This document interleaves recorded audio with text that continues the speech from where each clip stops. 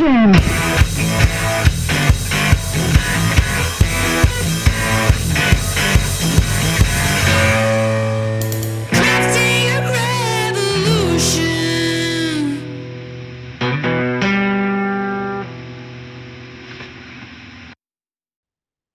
Hello, welcome to Crafting a Revolution, the podcast. My name is Katie Freeman, and I'm your host.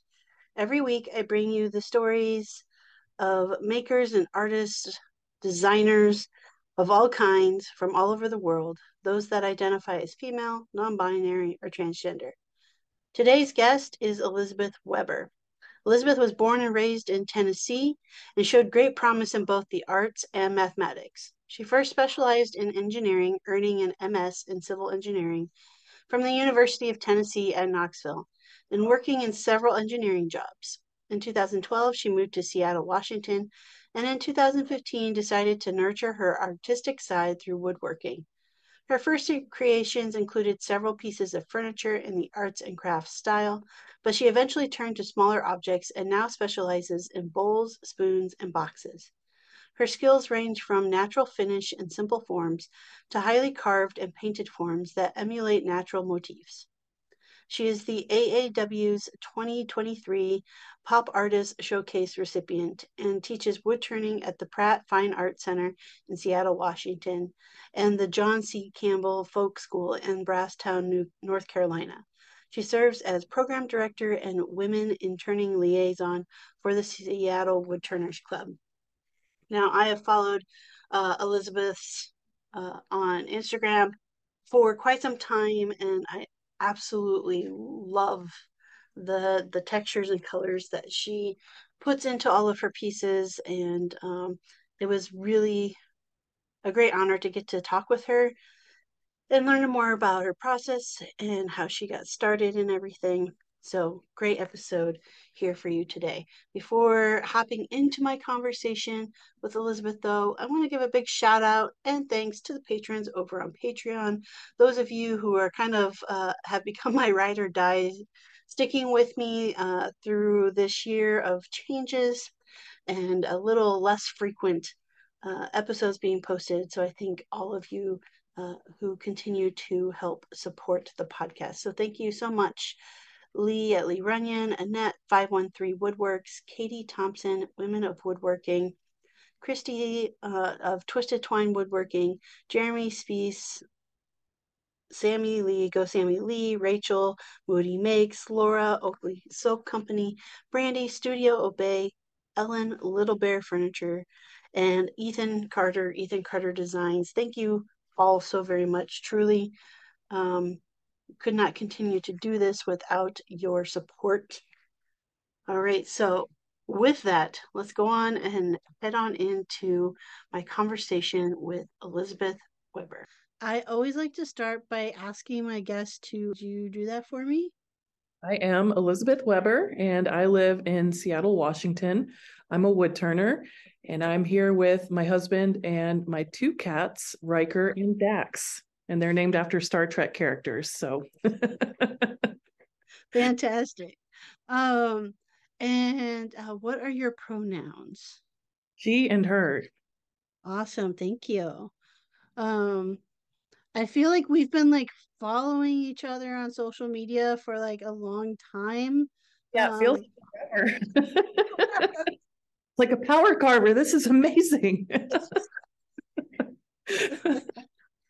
Yeah, well, yeah, I definitely have all kinds of questions about your work. But before getting to that, I wanna know like the bigger story of Elizabeth from like baby Elizabeth to like now. Like, Okay. where were you born? What's been the journey to this point? Well, I do live in Seattle, but I'm not originally from Seattle. I grew up in a small city in Tennessee called Jackson. And so you can see I've made a big move out west. And I lived in Tennessee for most of my life. And I have two parents who are history professors, and they actually met doing research on documents at the National Archives in Paris, France. My mom's French, And then my dad, they got married in France and then they came back over. My mom didn't speak English, but she learned it and she speaks it pretty well. So growing up, there was a lot of French culture in my house. And with two parents who are history professors, there was a lot of emphasis on understanding the past and how that affects our present and the future. In growing up, we went to museums, art shows, historical sites. And so it was very different from a lot of people that I knew as a child. I also have two brothers. And so whatever they were getting into, I wanted to get into, whether it was playing baseball or climbing trees, or if they went fishing, I wanted to go fishing. And so you could say I was a tomboy growing up, and I was very much into baseball, which translated to me playing softball. And so I still watch softball on TV, and a lot of people will say, you're the only person I know who actually enjoys watching softball on TV. And I'm like, okay, I still watch it, enjoy it. And so when I was in high school, I had to decide on a major to go to college because I was going to go to college. And I loved math and I loved art. And I knew as an artist, it's very difficult to make a living. And so I said, okay, how can I merge these two passions? And I said, well, why don't I build bridges? Bridges are awesome. So I chose civil engineering. And I went to the University of Tennessee at Knoxville to study engineering. And I took some structural engineering classes, and they were the worst classes I've ever had in my life. They were super rigid, and you had to follow all of these sets of equations. And I said, this is not for me. I still wanted to do the civil engineering, so I chose a different path, doing site development, because it felt more freeing, because you could actually take land and develop it. So you had a little bit more liberties in what you could do. So I chose that path. I graduated from UT in 2007. I went to work in Knoxville for a couple of years. Then the recession hit in 2008. And at the end of 2008, I lost my job, which is unfortunate, but it ended up leading me to graduate school back at UT Knoxville. And I was there for 2 years. And those were some of the best years of my life. And I made some really great friends that I'm still friends with. So I wouldn't take that back for anything. And so I got my graduate degree, and then I landed a job in Seattle, Washington, and my husband had a job out here too. So we ended up taking everything from Tennessee and moving it out west, and we've been here for a long time. And it's taken a while to get settled here, but it's a great environment, a beautiful place. People are friendly. So I think we call this home now. Okay. And what was your master's in? Was it in art or engineering still? It was still in engineering. So it was civil engineering with an emphasis in water resources. And I was actually a graduate teaching assistant for incoming engineers. And so I was teaching freshmen physics for level 2. And so that was my first taste of teaching. And because my parents were professors, I saw how hard they worked. And I said, I'm never going to teach my life ever. And then I got into that teaching assistant position, and I thought, wow, this is amazing. These students are having these aha moments. And I was like, no wonder my parents love teaching, but I'm still not going to do that. So I actually went back into engineering, the engineering field, when we moved out to Seattle. And at the time, Seattle was the fastest growing city in the United States. And so it was very busy, and it was an energetic time to be in the field of engineering. So it was, yeah. And I did engineering for a while, and then I shifted over into woodworking gradually. Yeah, so definitely tell me more about that. Like how'd you find woodworking, and like how'd you, start getting into kind of woodworking business? So I started woodworking around 2015. I went through a pretty difficult time in my life. And so I was trying to find a way to channel my energies in a more constructive way. And I saw a friend of mine, she bought a table saw and started making all of these wall art pieces. And I thought, she bought a table saw and she took a woodworking class. I was like, maybe I could do that too. And we'd bought a house. It was a fixer-upper. So we had a contractor table saw. My husband was doing all the work. I was just, pointing it like, hey, I like this. And I said, what if he shows me how to start making cuts on the table saw? And so he showed me some cuts. And so then I started to play around with it. And I said, I should probably take a class because power tools can be very dangerous. And so I signed up for a beginning woodworking class. We built a simple toolbox. And then I found myself wanting more. I signed up for a women's woodworking class at a local community college where we got to play around with more power tools. And we built a step stool. And I said, I want more. And so I kept looking for more classes, signing up for more classes, and eventually shifted into making furniture pieces, which I thought was great because when we first moved to Seattle, we were buying used IKEA furniture off of Craigslist because graduate students fresh out of college. Yep. Money. So, when we bought our house, it was like, oh, well, we should probably upgrade and get nicer stuff. And so my husband was encouraging me, like, yeah, build furniture for the house. And so that prompted the furniture building. And I did that for a while. And I was also reading a lot of books and magazines and looking at plans. And then I began to notice that some of these plans had turn components to them. And I was like, I don't even know how to use a lathe. So maybe I should learn how to do this. And I Googled classes and I found a bowl turning class. I thought if I can turn a bowl, I can turn a spindle. They're two very different types of turning. Yes, they are. But I figured, I was like, this is a great way to justify the class to my husband. And for good measure, I signed him up too. So we took this class together. And then I took another turning class and another. And finally, an instructor said to me, he said, if you're taking all of these classes, why aren't you practicing what you're learning? And I thought, okay, he has a good point. I'll try to do this on my own. And I tend to be very cautious when it comes to doing something new. So the first time I stepped up to the lathe and there was nobody else around me, I was like, oh my God, what's going to happen? Is it going to explode on me? I was absolutely terrified. But then as I did it more, I proved to myself, I can actually do this on my own. And then I think it was all downhill from there, if you want to say downhill from there. I couldn't stop. And here I am now, and I wouldn't change anything. Now, as for the business side, you asked about that.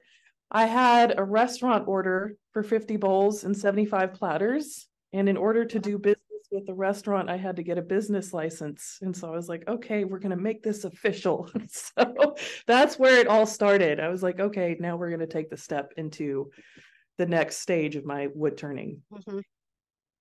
Awesome. And now is this your full time, or are you still also doing engineering? I have stepped away from engineering. It still influences my work, but I am doing the wood turning and woodworking stuff full time. So awesome.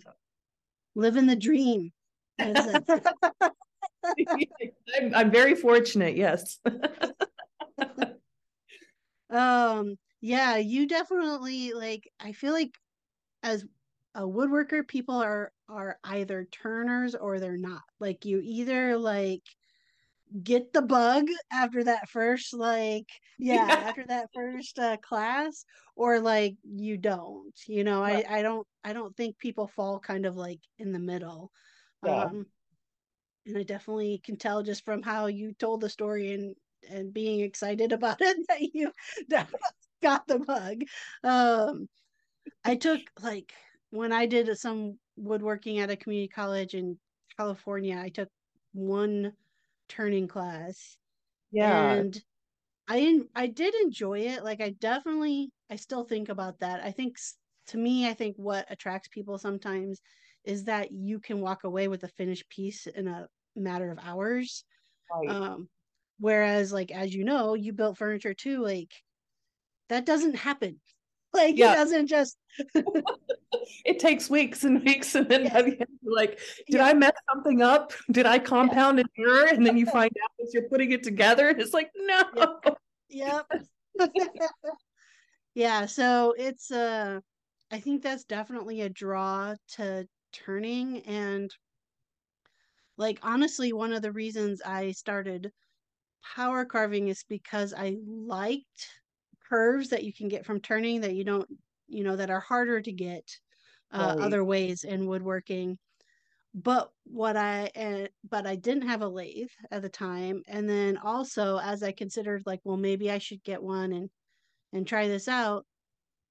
Like what has bugged me about turning is like the symmetry about it, and I'm not a symmetrical person. Like I want to be asymmetrical as Oh, possible. well, that's a good point, because a lot of people will think round, Yeah. perfectly round. The first class that I took in wood turning was taught by a guy named Tom Henscheid, and he is a finishing expert. And I walked into his class, and these pieces were wonky. They were asymmetrical. They Uh-huh. had color, and I was like, what is this? What did I sign up for? And I pick it up and I'm like looking at one of these warped pieces. And I said, how did you turn this? And then he goes, well, I had to do this and this and this and this. He's Yeah. doing a little dance. And I was like, what? I was like, get me out of here. And what I found out is that he will take green pieces of wood. So green wood, freshly harvested Yeah. from the tree. He will turn that and then he'll let it move. And then all of a sudden, it's not this perfectly round piece. And Mm-hmm. again, there's that asymmetry. So, and I think it looks more organic if it's not so Yep. perfectly round. And so I have a tendency to take those pieces fresh from the trees, turn them, and then let them dry. And then I'll come back and I may carve on the surface and then play around with some of that asymmetry that's developed. But I'm like you, I'm just like, I like asymmetry. I like things that aren't Yep. perfect, because nature's not perfect. I'm not perfect. Right. Like, why would I expect my work? Well, why would I Yes. expect my work to be perfect? Yeah. I mean, and that's honestly like I'm glad you brought up the greenwood factor because, yeah, you totally could. I mean, it's still so malleable at that point, Yeah. except for the, risks, I guess, you run of cracking and stuff like that. But like, people have asked me about carving greenwood, and I've only done a few things, and they were just like silly projects. They weren't anything, serious. And I think it would be fun to explore more because I think you could do more of that too. Like just use the drying process as a design element to get, it to do what you want it to do type of thing. Um, but it also like at least with carving, and maybe you find this when you do texture too, like it's like fuzzy. It's hard, like it comes off fuzzy when it's green versus like a nice just dry like sawdust type thing. And so Right. a lot of times my tools will get almost like gummed up depending on the type of wood it is. Yeah, I run into that issue too I've tried carving on greenwood pieces that I've just turned, and it gums up the burrs. And so I'm like, Yep. that's not good, because I have to continue using these for a long time. And so what I've done now is I will turn a piece while it's green, and I'll let it dry fully, and then I'll come back and start carving it so it doesn't gum up the pieces. And it's almost like spoon carving, where spoon carving will take freshly green wood because it's a lot easier to remove any excess material, and then we'll let it dry. And with spoons, they're smaller. It takes a few days before they're fully dry. Then we'll come back and do finishing cuts, and that leaves a nice quality surface. And the spoon is done moving, so you can finish it Mhm. and be done with it, similar to bowls. So I've run into that issue with greenwood, and I get asked all the time, do you carve on greenwood? And I'm like, no, I wait until that piece completely dries before I come back and start working on it. Otherwise, I run into big issues. Yeah. Yeah, definitely with the burrs. I mean, I have some carving tools that are more like it's going to act more like a chisel. And in Right. that case, like it's not gumming anything. And in those cases too, it's like, man, this is cutting like butter. I mean, cutting greenwood compared to Oh, I know. dry wood, it's It's so like, easy. oh, goodness, I can't stop. Next thing you know, you have a toothpick. Yep. Oops. Yes. Yes. Yeah. So how'd you get into the texturing? So so again, going back to Tom Henscheid's class, and he has all these finishes and textures. I mean, that piqued my curiosity, but I didn't really explore it initially. A lot of what I was doing was very round and brown and, flat. And then the pandemic hit. And when the pandemic hit, I had been renting space with a lathe and tools. And when things shut down, I suddenly lost access to those lathe and those tools. And so I'm sitting at home carving spoons because I'm thinking, okay, I don't need a lot of tools to carve spoons. And then the spoon pile starts to stack up. And I said, okay, I can't keep carving spoons because this is just too much. Yeah. And around that time, I was watching a video series put on by the American Association of Woodturners, and it had to do, I think, the AEW Presents, and they were interviewing various artists on different topics. And there was this woman who came on, and she starts talking about different things, and everything she's saying is resonating with me. And I'm like, who is she? So I rewound the video, and I saw her name, and her name is Meryl Salin. I was like, I got to look her up. I looked her up, the textures and the colors, and just, I was blown away. And suddenly I thought, I've got to figure out how to make this work on my pieces. And I had a pile of unfinished bowls sitting in a corner. And so I looked at the spoons and I looked at the bowls and I went, okay, we're going to go work on these bowls. And so then I picked up some carving gouges I'd gotten from one of my dad's friends back in Tennessee. And I just started playing around with what they would do on the surface of these bowls that I had. And it eventually went from just playing around with carving, just leaving the wood brown and then carving the textures. Let me see if I can start adding some color. And I've always been drawn to color. And suddenly I had a way to start adding it to the work I was creating. And so it all started with this video series and Meryl Salin. And then my mentor suggested that I also look at a couple of other carvers. One of them is an Irish carver named Liam Flynn, and he does these beautiful forms, simple textures, really beautiful work. And another one was Helga Winter, and she would finish turn pieces super thin, and they would just move so beautifully, and they were so organic. And she'd put color on these surfaces that were bright and bold. And I just fell in love with her work. And she did something recently with the AEW Women in Turning Presents, where she said, even though I'm obscuring the wood with all of these colors, at its essence, it's still wood. And I was like, oh, yes. Yes, that's exactly what I'm thinking, because a lot of people are like, why would you ever paint wood? I'm like, it's still wood, It's right? still wood, yes. So a lot of my influence with the colors and the textures comes from various people. And you can look at more turners too, like Betty Scarpino and Andy Wolf, and trying to think of some others, Melissa Engler, Dixie Biggs, just to name some. I mean, they're just amazing work. And I'm looking at this and it's very inspiring. Yeah, I didn't start doing the texture bit until I watched it was through Instagram, like a few, like Cecilia that I follow. Oh, the wood shop. She's the Shop Wood Designs, and then Yes. I think she's in California. yeah. So watching her when she was adding textures, that's really where I was like, oh, I need to get some burrs and just like really play with this. And I know, like, I have not even scratched this, texture work, which I think, like, there probably is no limit. Like, I think Oh, yeah. Like there are so many possibilities, so many different directions that you could take with it. It's just, I'm like, I think I've barely scratched the surface too. yeah, Like, and yeah. how does my brain hold, Exactly. up here. Yeah, yeah, exactly. And so it's like, but I've also, I mean, like when I saw your work, definitely the texture and the colors is what drew me in, because also I like to do colors. Um, we vary in that I tend to gravitate towards dye and you gravitate towards paint. So Right. I just kind of am curious if you've ever played with dyes at all.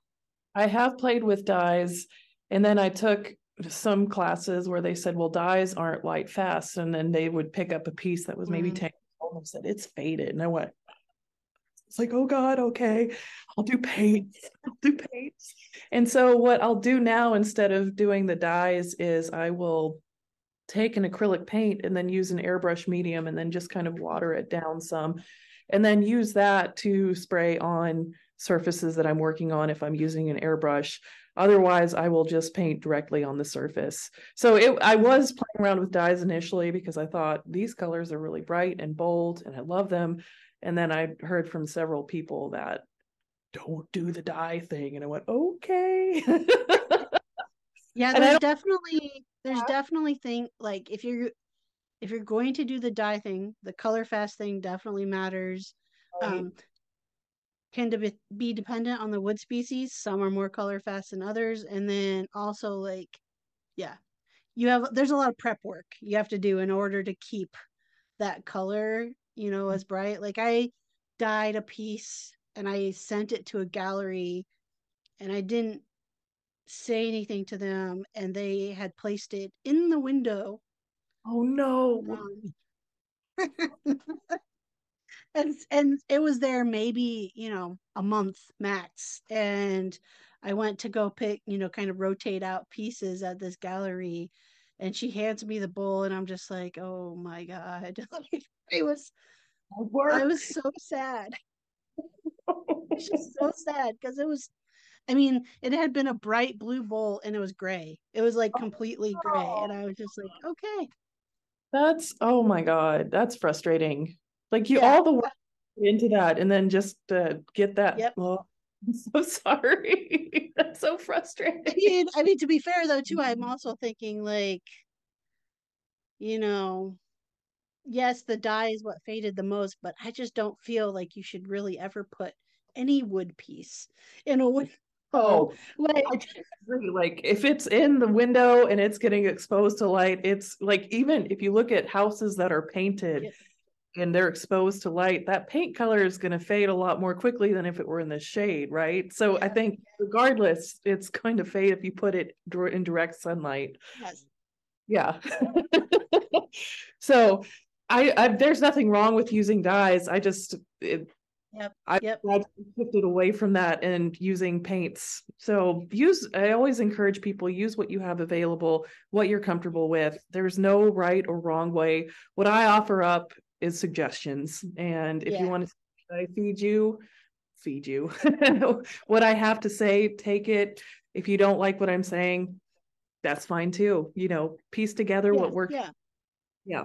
Now with the black, are you burning or is that paint too? Paint. Okay. Yeah, it's all paint. I've tried doing some burning. And then with the carving, what I've noticed, I like crisp edges. And so I did this on something where I'd done these flutes and I thought, oh, what if I burn it? Will that look good? And I burned it and everything softened up and the Yeah. flutes weren't as well defined. And I went, no. How much time did I put into this? And then in 5 minutes, I've ruined it. Yeah. So I tend to stay away from the burning. The burning. I do love to see when other people do the burning. And my husband is a little reluctant for me to play with fire because he is just like, you're not going to burn this house down. Yeah, I don't even remember what I was because I burn things frequently. That's like one of Right. my favorite finishes. But I don't even remember what piece I was burning. And like my wife opened the door, my shop's in the garage, opened the door, and she's like, "Be right back." And she comes back out with the fire extinguisher. I'm like, I'm not burning anything down. It's fine.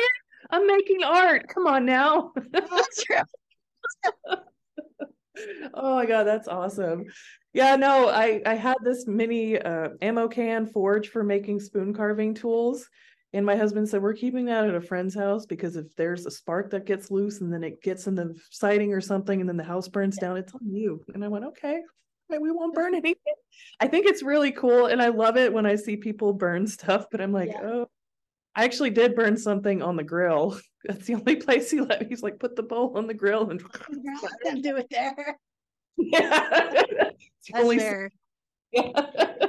That's fair. Yeah, I did a I did a fully carved floor lamp. It's still the biggest carving I've done to date. awesome. Yeah. But yeah, it was a lot. But I burned like a portion of it as part of like the design with it. And it was uh box elder was the wood. Mhm. And I took a lot of time. It had been the center had been rotten out of the log. So I had taken all the time to carve all of that out. But then I'm like burning it, and there had been pieces like I didn't know, that I couldn't see or get to. And so that Right. was just basically tinder. And Oh. I had the whole thing like up on, my workbench, and it just was like, oof. And I was like, You're like, no, yeah, not my trying to get that thing. It was wintertime, so I was trying to get it like down and right. out so I could pack it full of snow, without like burning. And it broke in half. I fixed it, but Your lamp did the polar plunge or whatever it is where you jump in the cold.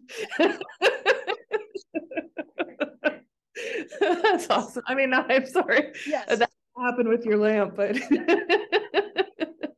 yeah, amazing. I still always have that in the back of my head when I'm burning. So I'm like extra, extra careful. Oh, yeah.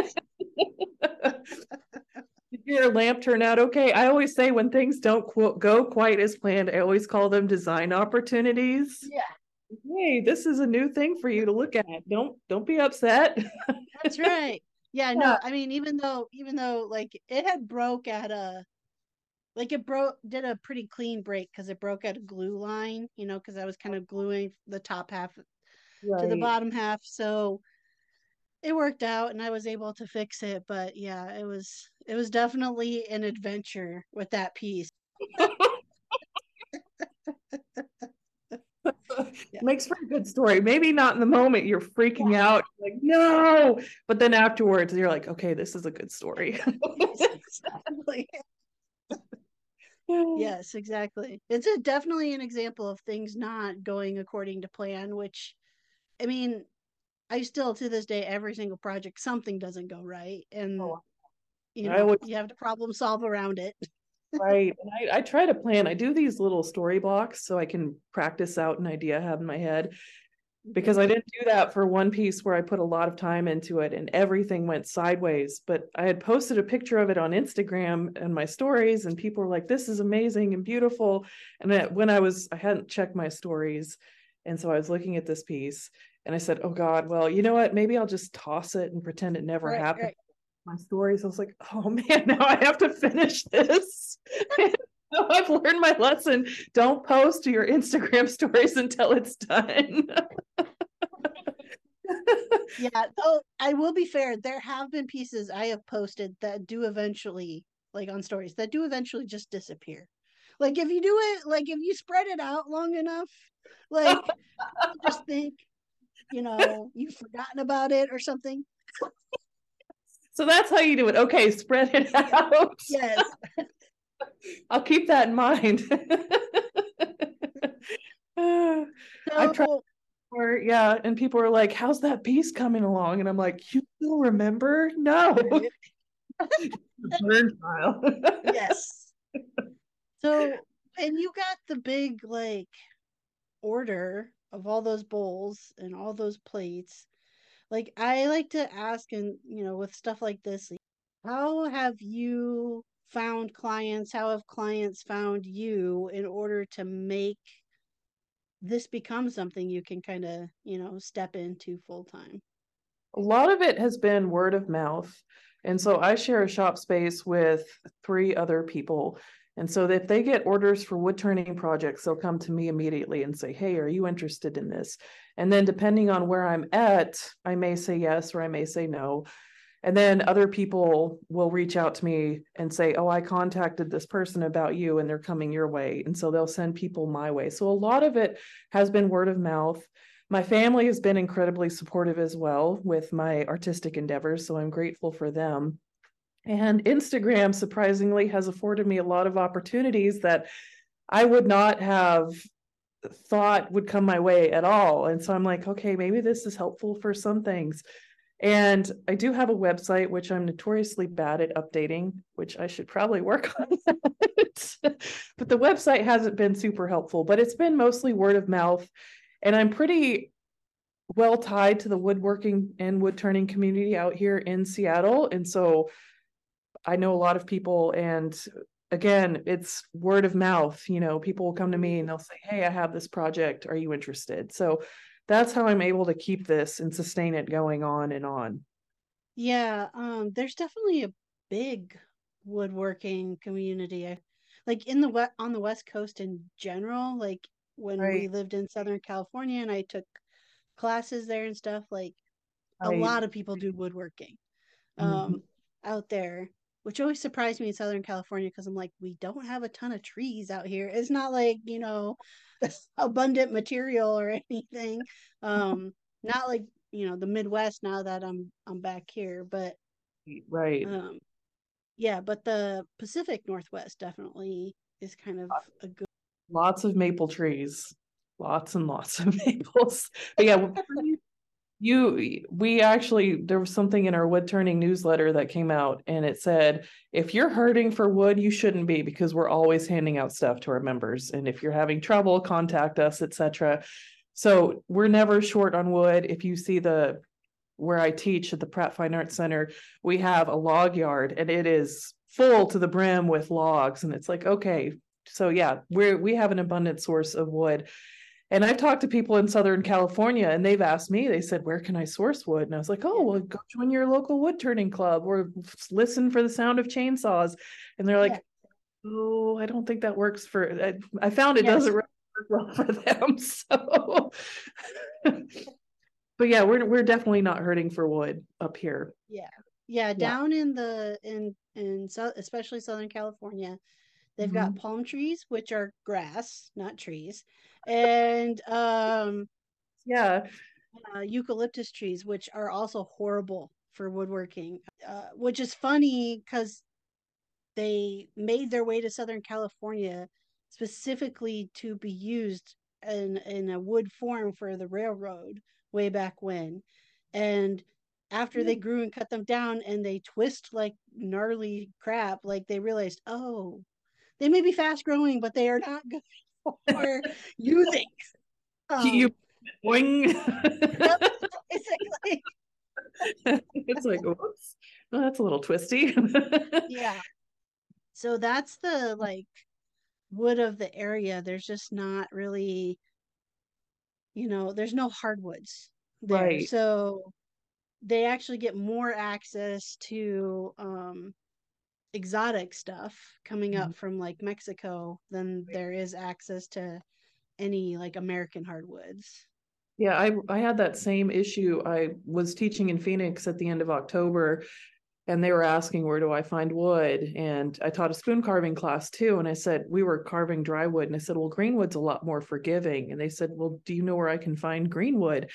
And in Arizona, it's so bone dry that even if you have a green piece of wood, it's going to dry like Yep. that. You have to work super fast, right? Yeah. It's like different environments. You have to take Yep. different conditions into mind. So yeah, it's wood is a fascinating thing. And you've mentioned the eucalyptus warping and changing shape so quickly. I have a friend who turned a eucalyptus bowl and it moved like crazy, but it had that super organic shape. It was really beautiful. And he said, well, this was a challenging piece to turn because it moved so fast. I had to be quick to turn it. And it's like a larger piece. So I don't Yeah. know how fast he was working through it, but he said it moved quickly, even on the lathe. So Yeah. yeah. Yeah. I mean, there was a like a lagoon that I would go uh with trails that I would go walk around frequently, and it was surrounded by eucalyptus trees. And it was constantly like they'd have to get cut down, and because they also don't have a very great root system Right. either. And so they'd have to constantly be cut down because, they were threatening something getting too big. And like you'd see it all over the place. And where I live now in the Midwest, if I'm not the only person who will stop for a pile of logs and like load up. So it's like you just don't see wood lying around because people are always like, oh, we will take that off your hands type thing. Yep. Um, but nobody did that for the eucalyptus logs in Southern California. So it's like Right. it's bad. We're When it's driving. not being snagged up, by a bunch of people. That's good to know because I'm in the car with, if my husband's driving and I'm in the car and I see a pile of wood, you'll see me in the window and I'm like, whoa, pull over. You can see the car slowly start to speed up. Like, Yep. no, not stopping. Yeah, I've been told my wife says no more. Like we're not allowed. I'm not allowed to pull over anymore. Yeah, no, I'm the I'm same like, but position. just think of all the money I'm saving us. For the projects, think of my students. Yes. Think what too. Uh-huh. Yeah. Yeah, no, my shop is full and my around my house is stacked. Like I'm looking out the window. So it's, I am not hurting for wood at all. Wood hoarders unite. Yes. Yeah, I don't think, I always like to joke I am, but I've got a pile sitting outside my window too. I'm like, I should probably get to that. Yeah. That's a good problem to have. I would say. Yes, it is. Mhm. Okay, so you mentioned teaching at Pratt. Did you have any overlap with Anne from Anne of All Trades? Like she was running the wood program there for a bit. Yeah. So I took a class at Pratt when she was still the wood studio manager, and I was there. I was doing a hand tool bookcase build, and she would be in the shop occasionally with her dog at the time, Abby, and Mm-hmm. she would work the bandsaw and whatnot. And so she would be there. But then she was when I took that class there, she was there, I think, for another 6 months before Kim McIntyre took over the Wood studio. And Kim is awesome. I don't know if you've had a chance to talk with her, but she's amazing. Like, Yeah, I've kind of been trying to stalk and chase. Yeah. yeah, Kim is amazing. She is very community oriented. And so I actually came in under her to teach when she was the Wood studio manager, and she was super supportive, very encouraging. I think she was excited to have a woman instructor on the Mhm. staff, especially in the wood turning studio, because I think at the time I was probably the only woman. No, there was another female wood turning instructor there, so there weren't a lot of women in the Yeah. space teaching.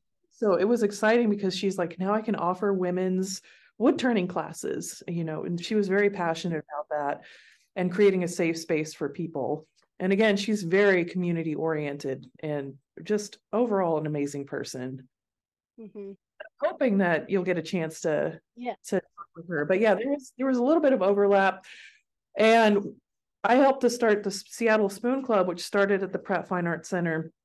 And Anne would come to a couple of the meetings, and she invited me to her farm to carve a spoon one time. So I was out there with Kim and Anne, and we were in her shop carving spoons, which was really cool. And actually, I think I accidentally opened the door and one of her donkeys escaped. And I was like, oops, sorry. She probably wouldn't remember, but I do. I was like, oh no, I'm already No. causing. Yeah. Yeah. I visited her once at her place Seattle. So that Yeah. was yeah, it was definitely a fun space. When were you in Seattle? Uh, um, would have been, I'm gonna guess 2018, probably Right. 2018. Right. It was a very quick visit. I had made a chair that I designed, and I'm still kind of like, oh God, given where my design skills are now, I'm Right. like, that was like a horrible chair. It's I had designed and made a chair for Dovetail, Mhm. um, the clothing company in Portland. Mhm. And this was when they were still Moxie and Moss. So yeah, so I'd done that and I flew it out there. Um, and so I was there in Portland and I was like, oh, and I had been talking with Anne. So I just took the train up to Seattle for like literally like I think it was like 24 hours, maybe. And Wow. then flew back home. Yeah. So yeah, it was a super quick turnaround. But I'd like to go back out there now Mhm. that I am more aware of places like Pratt and places like I really want to visit Krenov School of Oh yeah. Art too Mhm. in Northern California. California. So, I mean, the dream is once I finish my grad school program, right, is that I would maybe have the opportunity to teach at some of these places that just Yeah. sound amazing, like workshop type things, but still have the opportunity. I was gonna say there's Penland's the on my list too. So, yeah. Fort Townsend School of Woodworking. Yeah, Hmm. it's here as well if you're looking for schools and places to teach. Yeah. Hmm. Mhm. So outside of Pratt, do you teach at other places as well, like travel around a bit? So I just started doing that. So at the end of October, I went down to Phoenix to teach two workshops. One was on bowl turning and carving, doing embellishments, and then also a spoon carving class. And then at the end of March, I'm going to go to the John C. Campbell Folk School in Brasstown, North Carolina, and I'll be teaching two classes. One is on spoon carving and adding textures and colors to your spoons. And then the next week we'll be doing the bowl turning and embellishing and studying form and textures. And so I'll be there for a couple of weeks. And then in June, they have their annual symposium. The American Association of Woodturners has their annual symposium, and I'll be traveling out there to give a couple of demonstrations. And so it's just now starting. And so I'm Mhm. like, oh, what other schools can I teach at? This is Yeah, fun. Yeah. yeah. I definitely like I really enjoy teaching really kind of any um I still am always nervous, like I'm always nervous I'm missing something like safety wise and like Mhm. someone's gonna get hurt on my watch. Like that is just like always in the back of my head. Um So I'm like, I don't know about you, but when I'm in a wood shop, my ears are on high alert and I'm just like yeah, listening for something that sounds off. And if I hear it, I'm no, like in the room, yeah, like, okay, where's it coming from? Where do I go from here? Like I get it. Like I get yeah. nervous too. I don't want anybody to hurt themselves. I know. I also so like the at school Mhm. I just for, a little extra cash, I just monitor in the wood shop like one day a week. And every time I'm in there, I have to fight the urge because it's reverse, right? It's like, okay, they come in, we give them all of the information, we can tell them that they should probably try a different way, but if they choose to continue to do it unsafely, you just let them do it. I'm like, that is against every bone, like fiber of my being. Um, It's you. It's and like, yeah, yeah. And it's like you see somebody do I had this issue too. We were in the wood shop and I was there with a friend and she's in woodworking as well.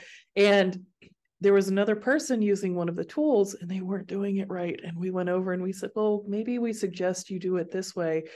And they got very defensive and we said, oh, okay, well, we're gonna just leave. Yeah, we just want to make sure you're safe. And so it's panic sets in. And when that happens, you're just like, well, it goes against every moral yeah, fiber in my body just to just walk away yeah, from this situation. But, we're trying to help. And then they're just kind of like, no, yeah. I'm offended.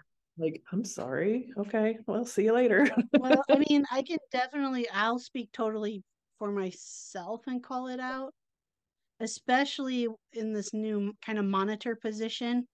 Mhm. Like, if I walk up to a female student, number one, Right. they're always like, oh, okay. Right. And like, very open to it. And then also, I will see that like they're just much more at ease with me going up to them versus like the male supervisor, and he's awesome. Like I'm not throwing him under the bus at all. Like he's amazing.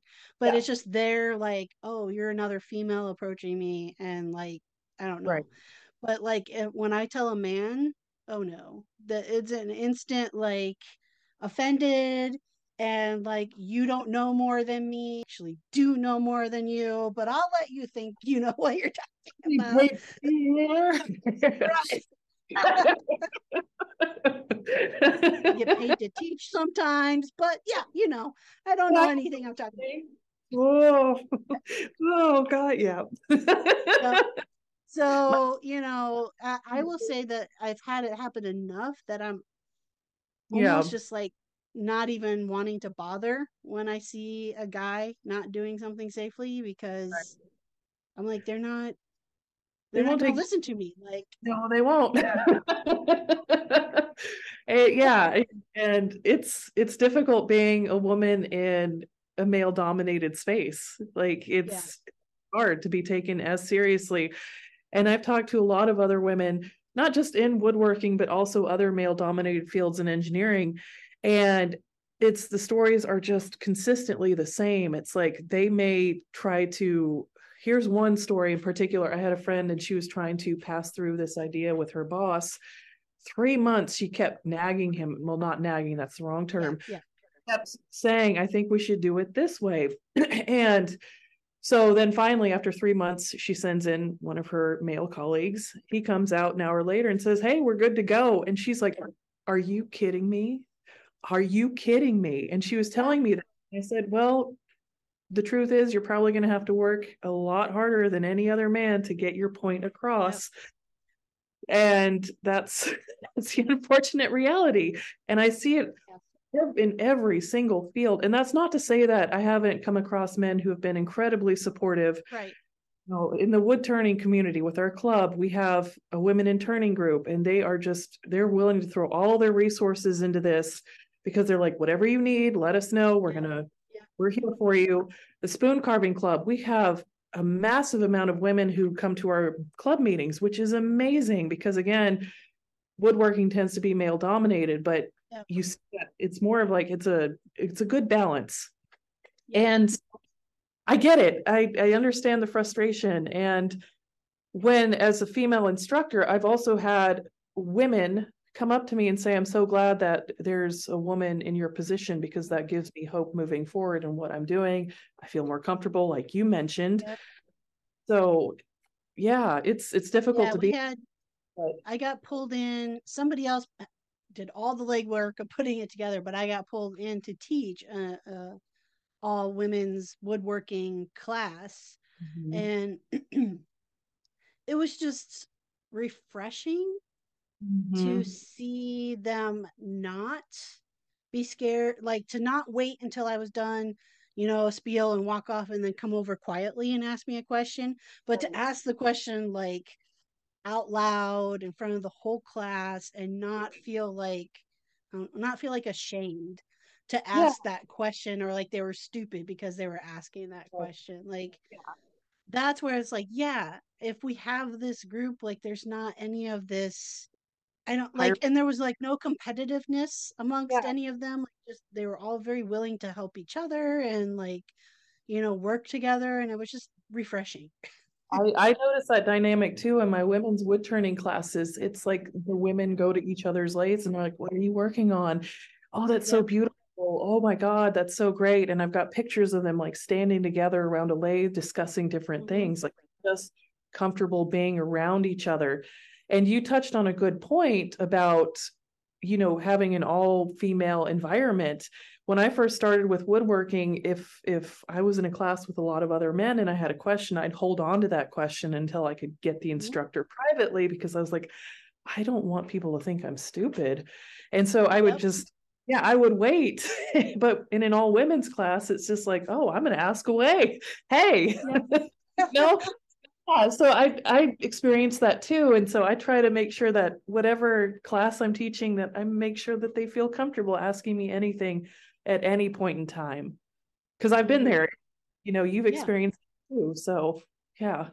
So that brings up then another question of, so I know you've taught the women's turning and stuff. Have you taught a class where you've had male students? I have. I'm just curious, has the vibe different? It's, Seattle, I think, is a little bit different because a lot of the men that I get in the class are very feminist oriented. So there's no pretension coming from them. Although I have experienced it with men who, like, I've gone to tool collectors meetings and they tend to be an older Mm-hmm. generation. I'll walk in there and I've gone with my husband. They'll immediately start talking to him, ignoring Yep. me. And like, oh no, no, that's not for me. It's for her. And they're like, oh. And then they'll start describing all of these different things. And I'm like, well, I know about that. but should I interrupt them and say, yeah, I got it. So in terms of the vibe being different, I think Seattle's unique in that regard, that men here are a little bit more open, but you do run into certain instances of mansplaining, and it's just like, okay, thanks. I have started trying to, because there was definitely a long period where if someone started to mansplain, I was just instantly pissed off, and I would just be like, I got it. And walk away. Like, no, I'm not fucking around with this anymore. But I have started to try to like look at it a little differently. If they're genuinely, if you can tell where they're going is they just want people to be like safe, then I'm like, I will let you mansplain to me because I appreciate it. And sometimes it's good to have like an extra reminder about whatever, because we all have bad habits when we're doing shit on our own. I will fully admit I do sketchy stuff in my own shop that I don't teach anybody to do. But then if they're coming at it where it's more like you can tell just by the tone of their voice that it's more like derogatory towards you, like assuming you don't know what you're doing, then that's when I'll be like, no, I've got this. Like, I'm totally fine. Right. Yeah, I still haven't, I have to pick my battles at school as a student more than I necessarily would if I wasn't a student right now. But yeah, I had an instance with a supervisor type person last semester trying to change out a blade on a angle grinder, and somebody had like totally screwed it on too tight. None of the wrenches were fitting, and I couldn't get this thing off. And so I went and I was like, do you have a different wrench? I can't find one. And they're like, you just push the button on the back. I almost went off on that guy because I was like, do you understand who you are talking to? Like, an angle grinder is literally my right arm. Like, I know how to change a blade on an angle grinder. Yeah. Again, I had to bite my tongue severely and just basically turn around and walk away. And, yeah. Those kind of things don't sit well with me. No. I understand. I would probably be very angry too. Oh my God. Yeah. Yeah, they're out there. Nobody's perfect. Have you seen, like, I feel like there's more and more women getting into both carving and turning. Like, I feel like that's really where like there's kind of a boom going on as far as that. Have you seen similar? I have, and I teach quite a few women's wood turning classes, and they're running, and which is really amazing. And if you look at our wood turning club and the membership list, when I first started, I could go to a wood turning meeting and there might be one or two other women in the meeting. Yeah. Now I go to a wood turning meeting and the board itself has about, I think we have 5 women who are board members. Whereas when I first started, I think maybe at one point there were 2 women on the board when I first started. That included me. So now we've shifted to having 5 people on the board. So you're seeing this shift towards more females joining these clubs. And we're looking at the list, and I told the director of membership, I said, if you get a woman who signs up to be part of our wood turning club, please forward that email to me, because I'm the women in turning liaison for our club. So I'm trying to keep track of all these women so that I can get them to events that we're putting on that are female oriented. And I'm seeing a lot of women joining our club. And so I'm seeing this shift, and I think it's amazing and awesome. And I think they appreciate that there's now this women in turning group that offers support for women in the club, because they realize there still aren't a lot of us in the club, but that number's growing. And if you create that supportive environment, they'll continue coming, right? And then maybe they'll tell their friends, and their friends will come and get interested. So yeah, I do see a big boom of women getting into wood turning and even carving. So I think that's amazing. Yeah. And I just like looked down at the time. Like, it went fast. I And we know. didn't get interrupted by a child or a Or cat. I'm right? impressed. Yeah. But before letting you go, I want to give you a chance to let people know like how to find you and see your work. And You can find me on Instagram. I am Icosa, ICOSA_woodworks. I also have a website. It's called icosawood.work. My husband came up with that name because he thought it was cute. And those are the two best ways to reach out to me. awesome. Anything like super exciting you're working on right I am working on my dad's retiring after 52 years of teaching, and I'm working now? on I'm working on a commission piece for him. I won't say too much about it, but I'm really excited about it. And he's kept pestering me about making this particular thing. He's like, when are you going to make it? And I have to play dumb. I'm like, I don't know. Because he doesn't coming his way. So I'm currently working on his retirement gift because his department commissioned me to make it. So I'm like, okay. And so it's got a special sentiment. I'm excited about it. Yeah, absolutely. Yeah, that's awesome. Well, thanks so much for chatting today, Elizabeth. I feel like we could have kept going. Yes, we could have. Well, if you ever come out to Seattle, let me know and maybe we can get some dinner or hang out. Yeah, absolutely. All right. Again, that was Elizabeth Weber, and I will include the links on how you can follow along with her and see all of her pieces she is working on in the show notes for today's episode. Best place to find that is in the description for the episode on your podcast app. Now, if you enjoy the podcast, I have a request of you that takes only 30 seconds, and that is whether it's on Spotify or iTunes or whatever podcast app you catch the pod, please make sure to hit that follow button, generally up the right hand side of the page, and hit the notifications. That helps you, that helps me. Everybody is happy. They get to know when new episodes come out. And again, it takes you less seconds. And while you're at it, if you want, feel free to also leave a 5-star review. If you want to go further, if you want to spend, instead of 30 seconds, you want to spend a minute to help the podcast out, head on over to patreon.com/crafting-a-revolution, and you can check out all the tier options there. Patreon, get a shout out at the start of every episode, and know that you are supporting the podcast truly with every dollar that you give. So all of that to say thank you always for continuing to tune in and listen to the podcast. And until next week, I hope you get a chance to go out and be your creative selves and help to craft a revolution. See you next week. Got something they wanna say. Solution for the toxic masculinity.